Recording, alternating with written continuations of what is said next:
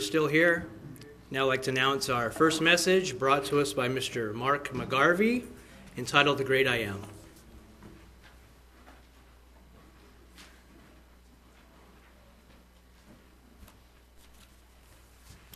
Good afternoon. It's a beautiful day out there today.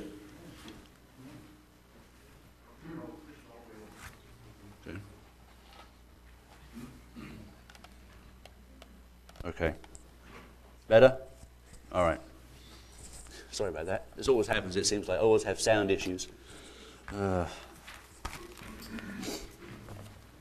Well, today I want to talk about, as you can see by my title, an aspect of the nature of God.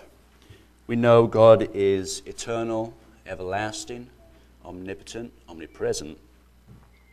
But I want to talk about a situation of something Jesus said. And this happened in the 8th chapter of John.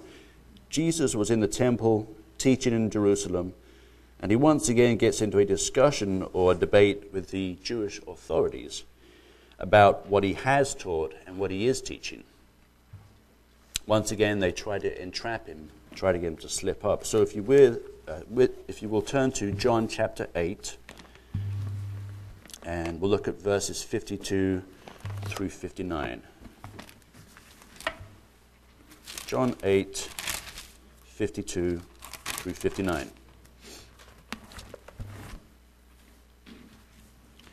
Verse 52.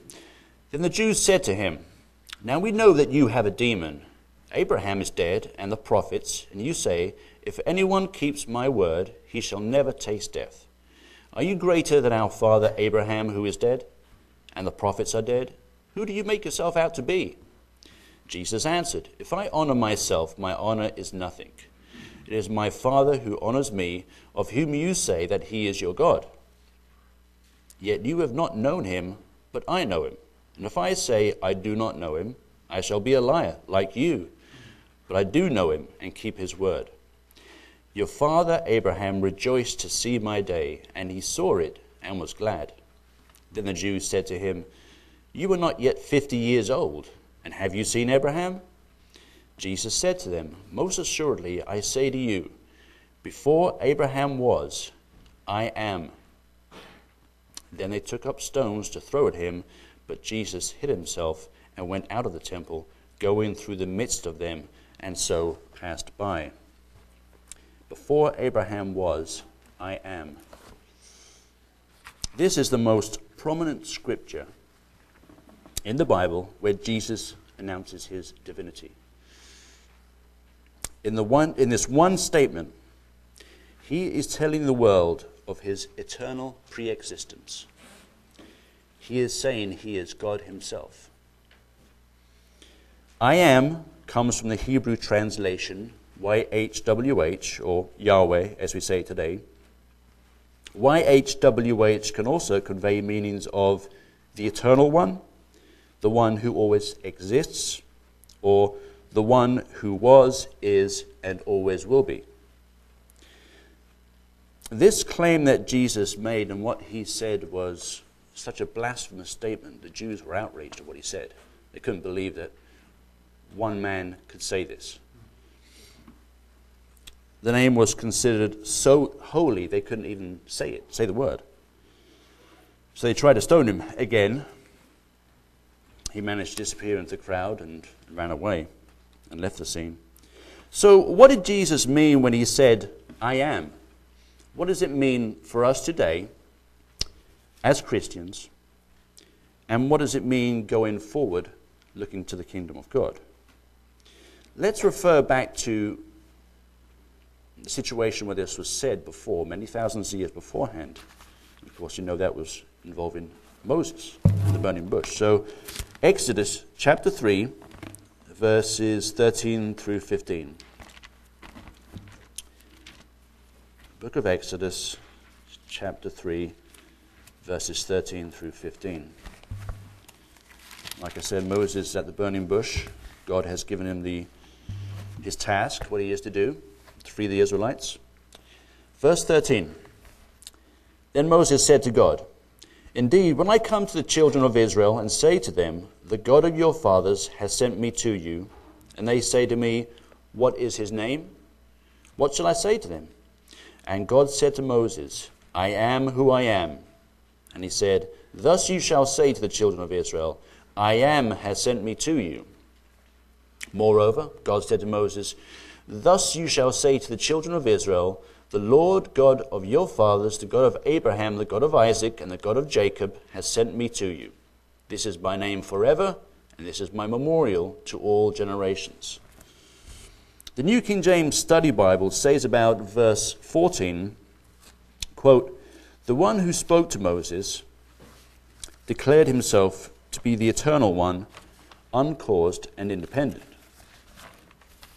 Only the creator of all things can call himself the I am in the absolute sense, and all other creatures are in debt to him for their existence. End quote. So Jesus saying he was the I am of Exodus who spoke to Moses, he was saying he was the same God of Abraham, Isaac, and Jacob. Jesus Christ is the God of the Old Testament. The God of the Old Testament is Jesus Christ. As you can see in John 1, verse 1, in the beginning was the Word was with God, and the Word was God. God the Father, and Jesus Christ, his Son. Yahweh chose to become Yeshua, the Aramaic translation for Jesus, which means Savior. Most of today's Christian denominations and secular societies don't understand how Jesus is the God of the Old Testament. They think that all happened in the Old Testament was God the Father, He was a mean God, destroying people by the thousands, and look what he did to the Israelites. But Jesus was a nicer, compassionate figure. It couldn't be him. Another example of making Jesus into a softer, gentler type. They say God the Father created the universe and the world. Well, yes, he did through Jesus Christ.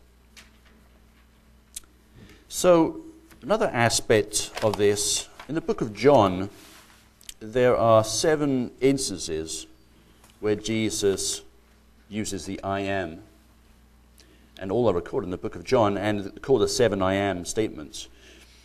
As with the whole book of John, he is continuously relating Jesus' divinity, his power, and Christ made these I am statements as a way of telling people at the time and letting us know now that he was and is God. So I'm just going to run through these 7 statements real quick. The first one is, I am the bread of life. That's in John 6, verse 35. I am the bread of life.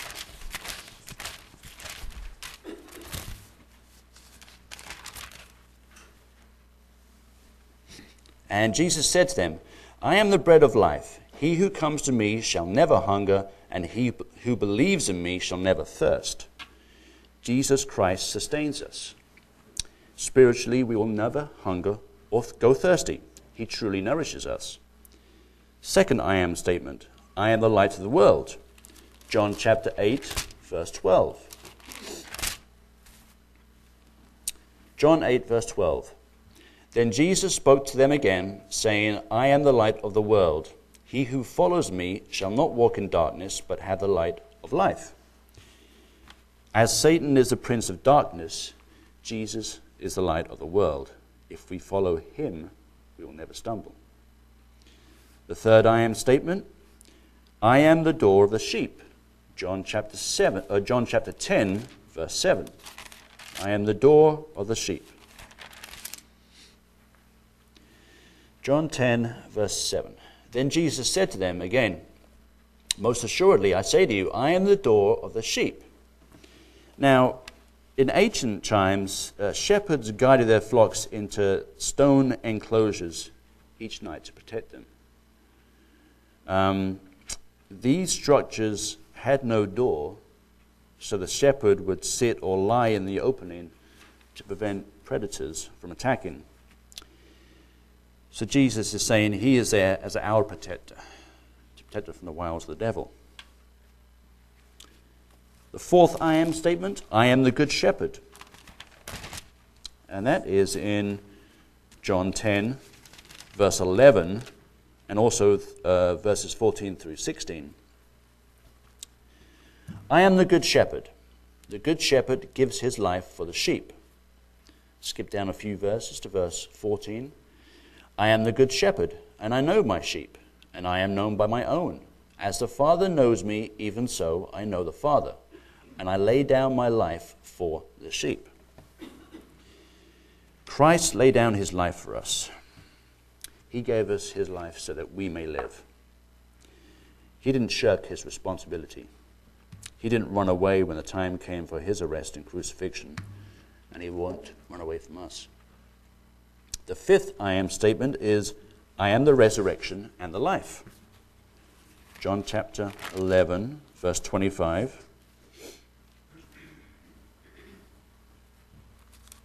This is a situation where Lazarus had died, and Jesus and his disciples go to see what's happening in this situation. And in this instance, he's talking to Martha, the brother of Lazarus. Verse 25, Jesus said to her, I am the resurrection and the life. He who believes in me, though he may die, he shall live. Jesus has the power over life and death. In this instance, he raised Lazarus to life after being dead in the tomb for 4 days. As he says here, if we believe and follow him, we will never die. When Christ returns, many, many of his people will be resurrected to eternal life. The sixth I am statement is, I am the way, the truth, and the life. And that's in John 14, verse 6. John chapter 14, verse 6. This is when Jesus is talking with Thomas here. Verse 6, Jesus said to him, I am the way, the truth, and the life. No one comes to the Father except through me. Jesus is the only way or access to God the Father. His word is the truth, and he offers life to those who otherwise would be held back, stopped by sin. And the seventh and final I am statement is, I am the true vine. And that's John chapter 15, verse 1, and also verse 5. John 15, verse 1. I am the true vine, and my Father is the vine dresser. And then verse 5. I am the vine, you are the branches. He who abides in me, and I in him, bears much fruit. For without me, you can do nothing. As the New King James Study Bible says about this verse here, quote, by attaching ourselves to Christ, we enable his life to flow in and through us. Then we cannot help but bear fruit that will honor the Father. In this metaphor, he is the gardener, end quote. As Christ said here, without him we can do nothing. So, what else does this tell us about Jesus and the great I am? Our God is a mighty God. The mighty God who parted the Red Sea, the same mighty God who turned back time during Hezekiah's reign. He actually turned back. I don't know how he did that, what he did with the sun, the world on its axis, but he actually did that. We have a great God, the great I am. This is what it means for us today, though. Jesus Christ and the God of the Old Testament are one and the same, as I've shown you. Not only can we tell of his divine nature by what he said, but his awesome power he used to heal people, calm the seas, raise people from the dead. These were situations that had to happen to prove Jesus' divinity. No human has ever raised people from the dead. God's power was behind all of the miracles that Jesus performed. Often, he would pray to the Father for help, and the Father would make it happen. You see, Jesus had to show us that there was a higher power than himself, God the Father. His prayers to the Father give us an example of how to pray to the Father. to come before him in humility and ask for help. And there's two instances here where before Jesus' arrest by the Jewish authorities, he's in the Garden of Gethsemane with his disciples, and he's praying, and some of the things he said are just beautiful passages in the Bible. The first one I want to look at is John chapter 17, verses 1 through 5. John chapter 17, verses 1 through 5. Jesus spoke these words, lifted up his eyes to heaven, and said, Father, the hour has come.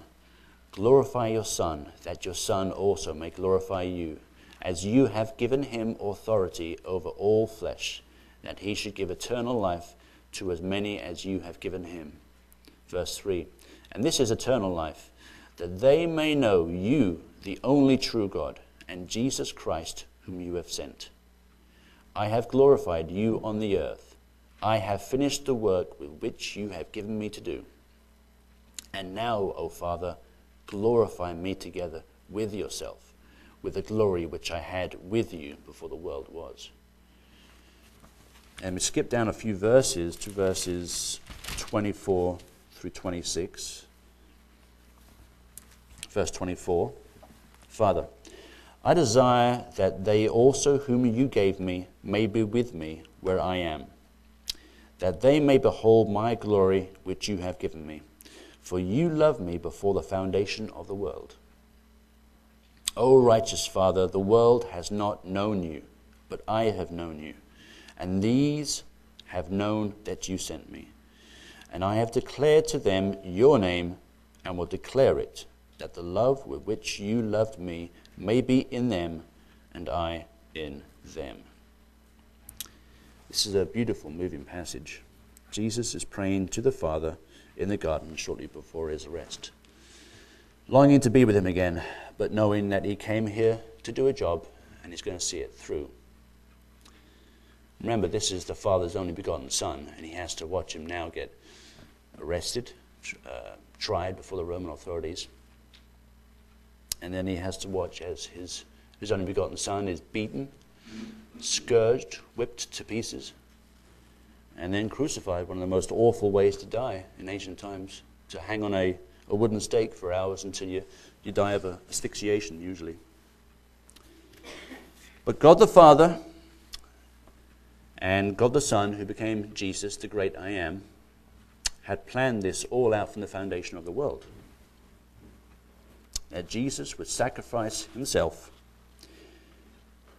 take the burden of the world's sins on his shoulders, because he loves us. He wants us to have the chance to capture eternal life. Now, as with all these things, we have to consider the great deceiver, that enemy of old, Satan the devil. He has always been trying to tell humankind since our creation there is no God, and he certainly didn't send his Son to earth. When Jesus defeated Satan and death by dying on the cross and being resurrected 3 days later, the devil had to change his tactics in the sense that, okay, so he died for your sins, but there is no God. He doesn't exist. So we have a world full of atheists, non-believers, or people who just don't care about God. By being involved with godless societies like what happened in Germany with the Nazis and over the last 60 years of communism, Satan was happy that millions of people did not have access to God. No way of hearing of Jesus Christ, the great I Am. In these countries, and in the modern Islamic countries like Iran, Syria, Saudi Arabia, if some people did find the light of Christianity, then they are and were persecuted for their belief. So the age-old battle between good and evil, darkness and light, God and Satan continues, but God is going to win. We can have absolute confidence in that. Jesus Christ will return. There will never truly be peace on earth before Christ returns. There are examples of that everywhere. I mean, I grew up in Britain, and my parents are from the Republic of Ireland, and every summer or every other summer we would drive over by car and ferry to the Republic of Ireland. But to get there we had to go through Northern Ireland. And in the 80s and late 70s there was a lot of bombings, killings, shootings going on between the IRA and the Loyalists, the Unionists.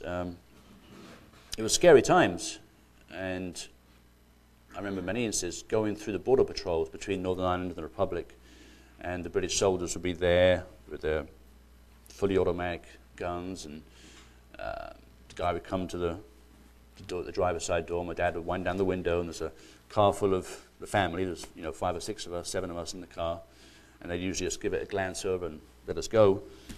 But it was scary seeing that, and the whole situation with Northern Ireland was, okay, so now there's peace on the surface, but there never truly will be peace, because when I was over there, one of the last times I was over there 15, 16 years ago, watching the Protestant kids getting all, 5-year-olds, getting dressed up in the full Unionist garb like a military uniform, and then sending them out to go on this march, which is anti-republicanism, it's drummed into them at an early age. So that 5-year-old boy is now 20 and may still have the same thoughts. So as long as that's going on, there's never really truly going to be any love between those two factions.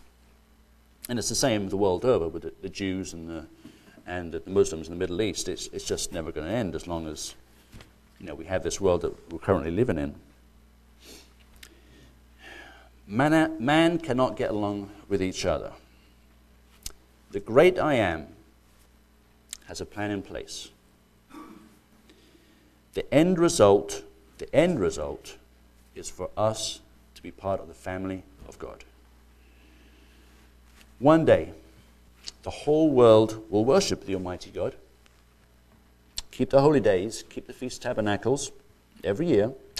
As we hear every year at the feast, the world will learn of God's ways. We will be kings and high priests, teachers who will convert the unknowing, and as spirit beings we can tell them that they too are loved and are precious children of God. So my one final scripture here, let's see this come to fruition in Revelation chapter 21, verses 5 through 7. Revelation 21, towards the end of the Bible, verses 5 through 7.